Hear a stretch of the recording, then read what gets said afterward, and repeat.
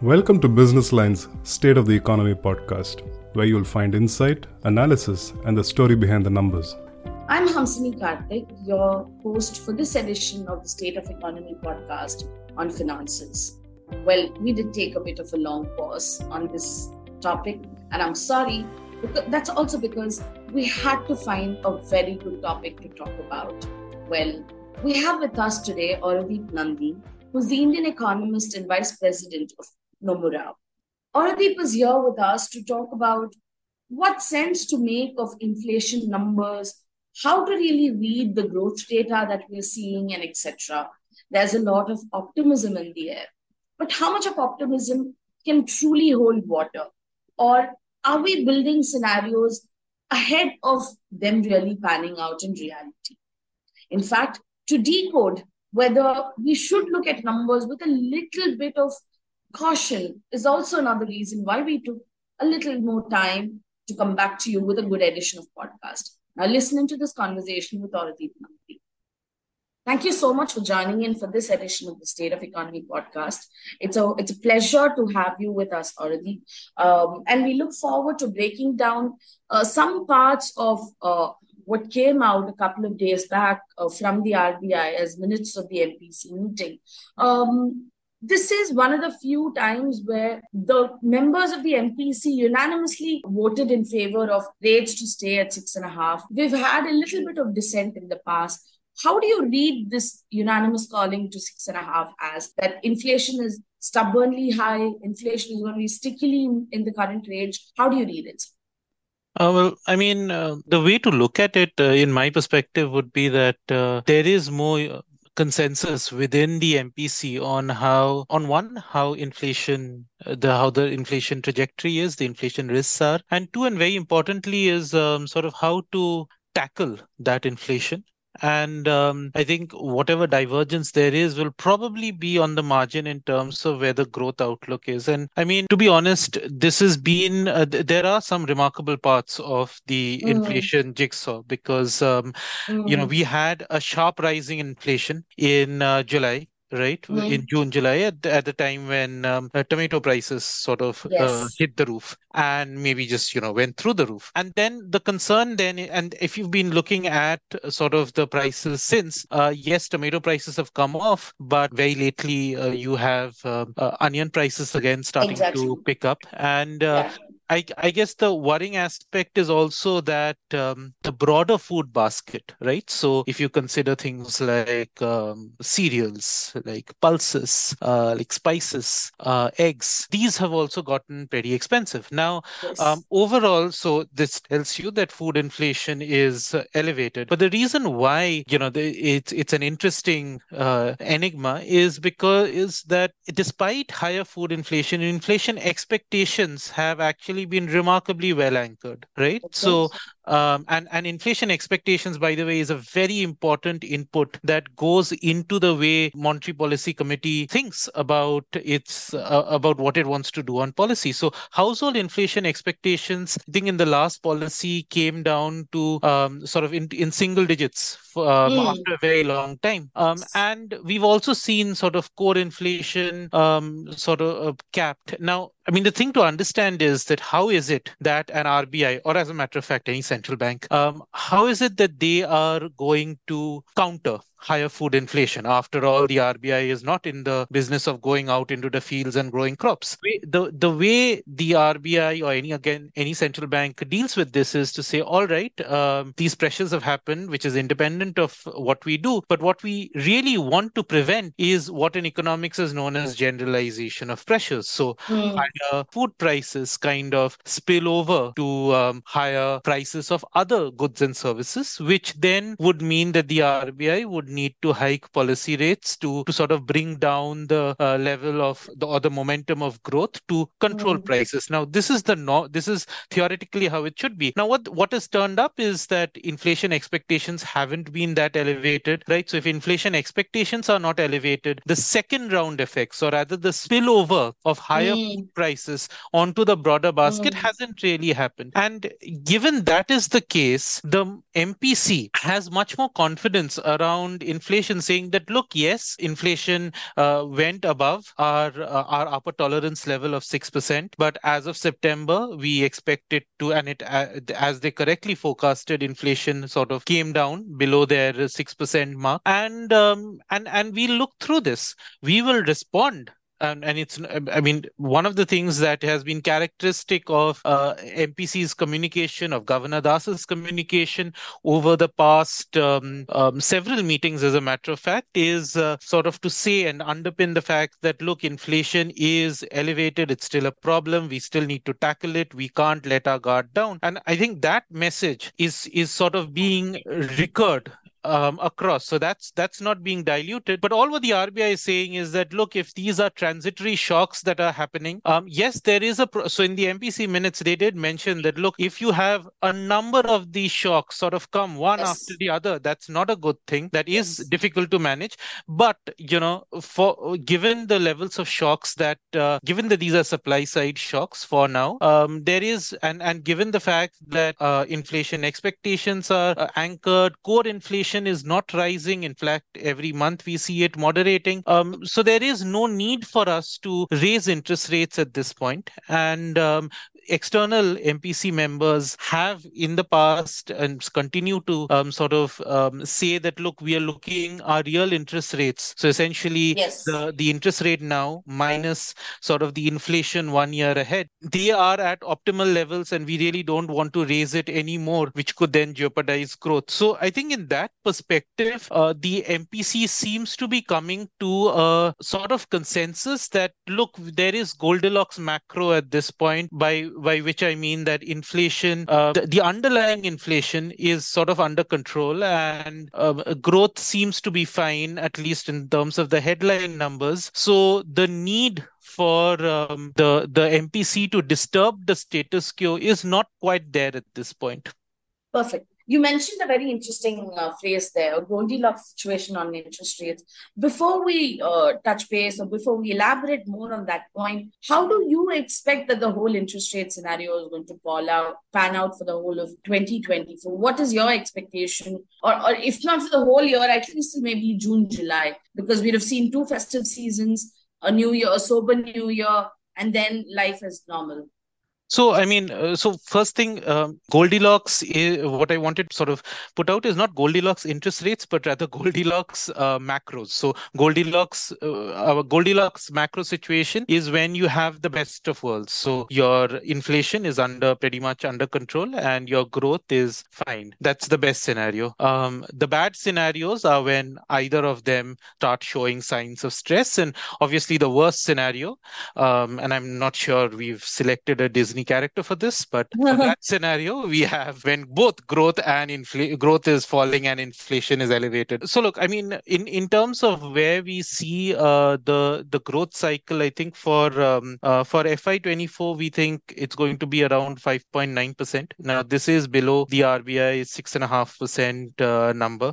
In the near term, I think growth looks pretty fine. I mean, it rose to around 7.8% in the first quarter of the fiscal year. The second quarter is also likely to see robust growth. But I think there are a few headwinds there. One is the fact that consumption seems to be a bit skewed, in the sense that, and you see this a lot in the data that you get, that say for instance SUV sales doing well, which are frequented by sort of people with better incomes at the top of the pyramid, while small entry-level cars and two-wheelers have been struggling. Even in the sort of rural indicators are yet to kind of reach the kind of recovery that the swift recovery that people were expecting. Plus, I mean, let's not discount the fact that we've had a really erratic phase of monsoons, even though you might argue that overall monsoon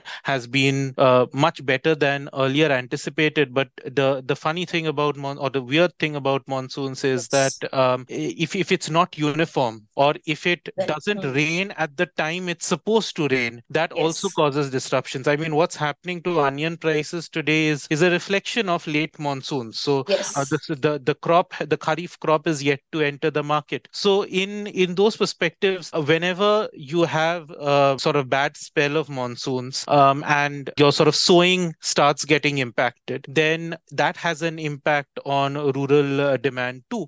On the investment side, the government has been very aggressively spending. I mean, the fiscal numbers that we sort of see every month seem to show that it's all engines blasting. So they're certainly doing a great job there. I think the question sort of which often one has is that how much of this is really driven by government, and how much yes, of it is the private capex coming up? Because when government capex starts slowing, let's say we are coming to the end of the year, we are entering into elections, then how much would private capex kind of support that? And over and above all of this is the fact that you have a very weak global mm, situation. I mean, and you alluded to this before, which is that we have sort of reached interest rates globally where probably a generation has never seen such high interest rates, very right? true. Yeah, And the open question at this point is how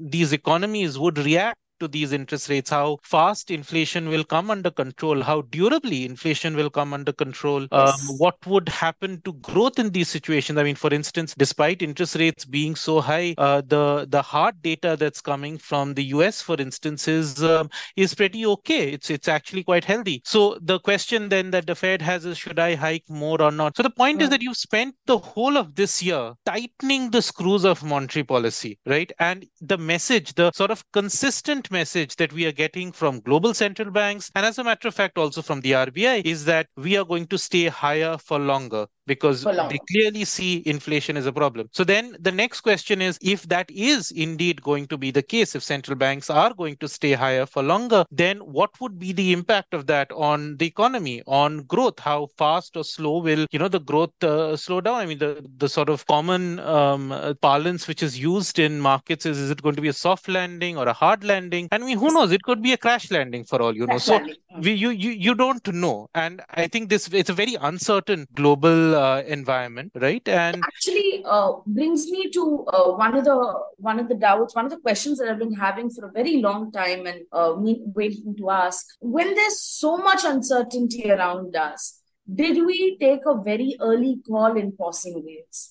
Should we have been with the flow, gone with the flow? Maybe if not 25 dips, India by now, we're very used to doing a 45, 35, every number possible. Should we have done something innovative like that? Just keep the momentum going instead of taking a long pause, a pre-warranted long pause, or a much earlier judged long pause.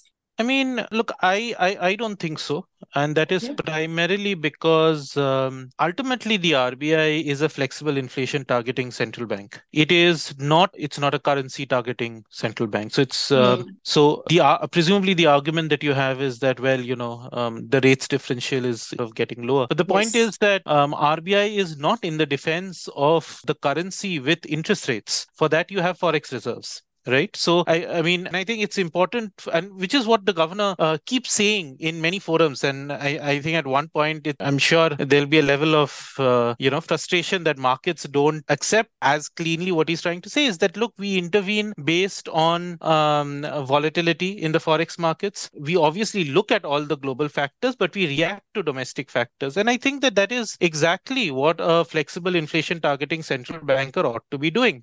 So I think it's on point there. Our growth has been doing okay for now, right? And but there are, as we just discussed, there are certain vulnerabilities within the growth story. Even if the RBI sort of has a 6.5% projection for FY 24, I think there are these concerns, of course, in the market. And Hmm.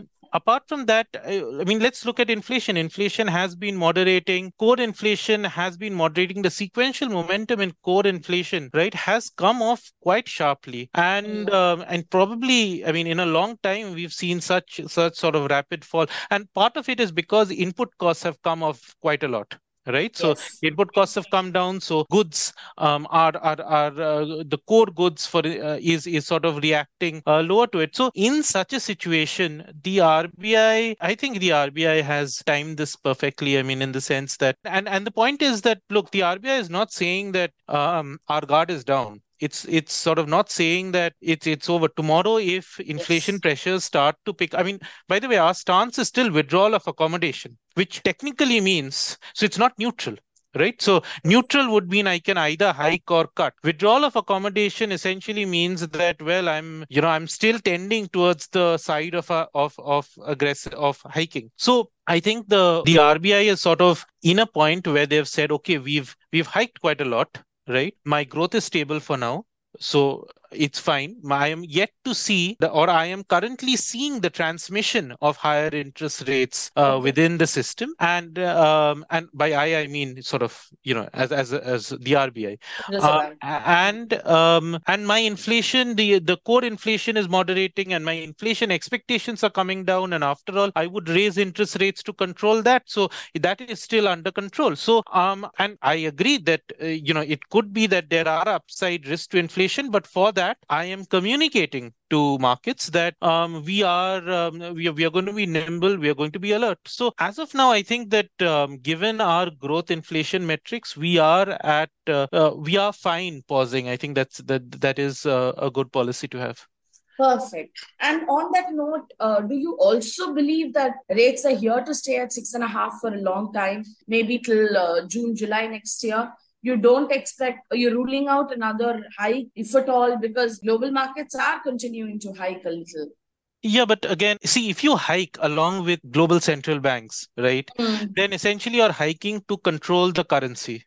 Okay. And I mean, the interest rate, foreign inflows coming into India, interest rate is just one of the many factors that are in their sort of purview. So it's not no guarantee, for instance, that you'd say, okay, I would raise interest rates and definitely I will see an impact on currency. But more importantly, the priorities will be completely at loss if the RBI decides to use interest rates to defend currency, and Currency. especially at a time when your forex reserves, you've got decent forex reserves. So, why not? There are many lines of defense before you even think of dismantling the whole policy setup. I think we are in a point of long pause as opposed to any further hikes, given where we are forecasting growth and inflation.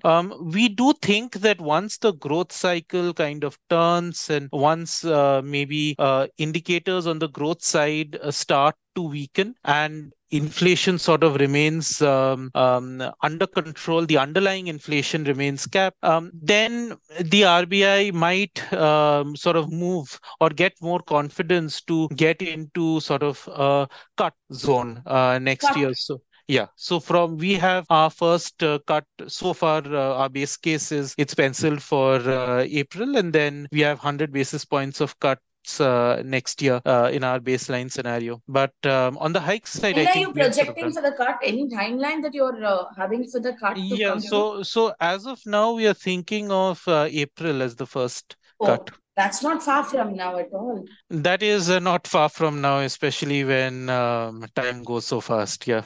Yeah, right.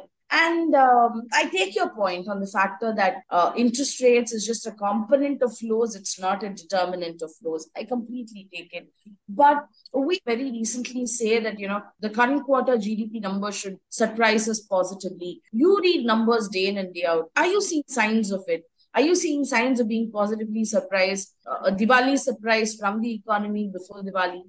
Yeah, I mean, the high frequency data has been coming out pretty strong. So there's no doubt Okay. about that. I mean, you could question in terms of, the nuances which we discussed earlier. But Okay. notwithstanding that, if you just look at the headline numbers, it's been pretty good. I mean, we've had sort of decent sales numbers for, at least for passenger cars. We've sort of seen, at least in August, we saw very good performance for merchandise trade, although in September it kind of moderated. So September numbers are a little duller compared to August, Yeah. right? But Mm. if you compare the average of the quarter July, August, September, and you compare that with April, May, June, we seem to be at a healthy place. The industrial sector is doing pretty well. The recent core sector numbers have been pretty good.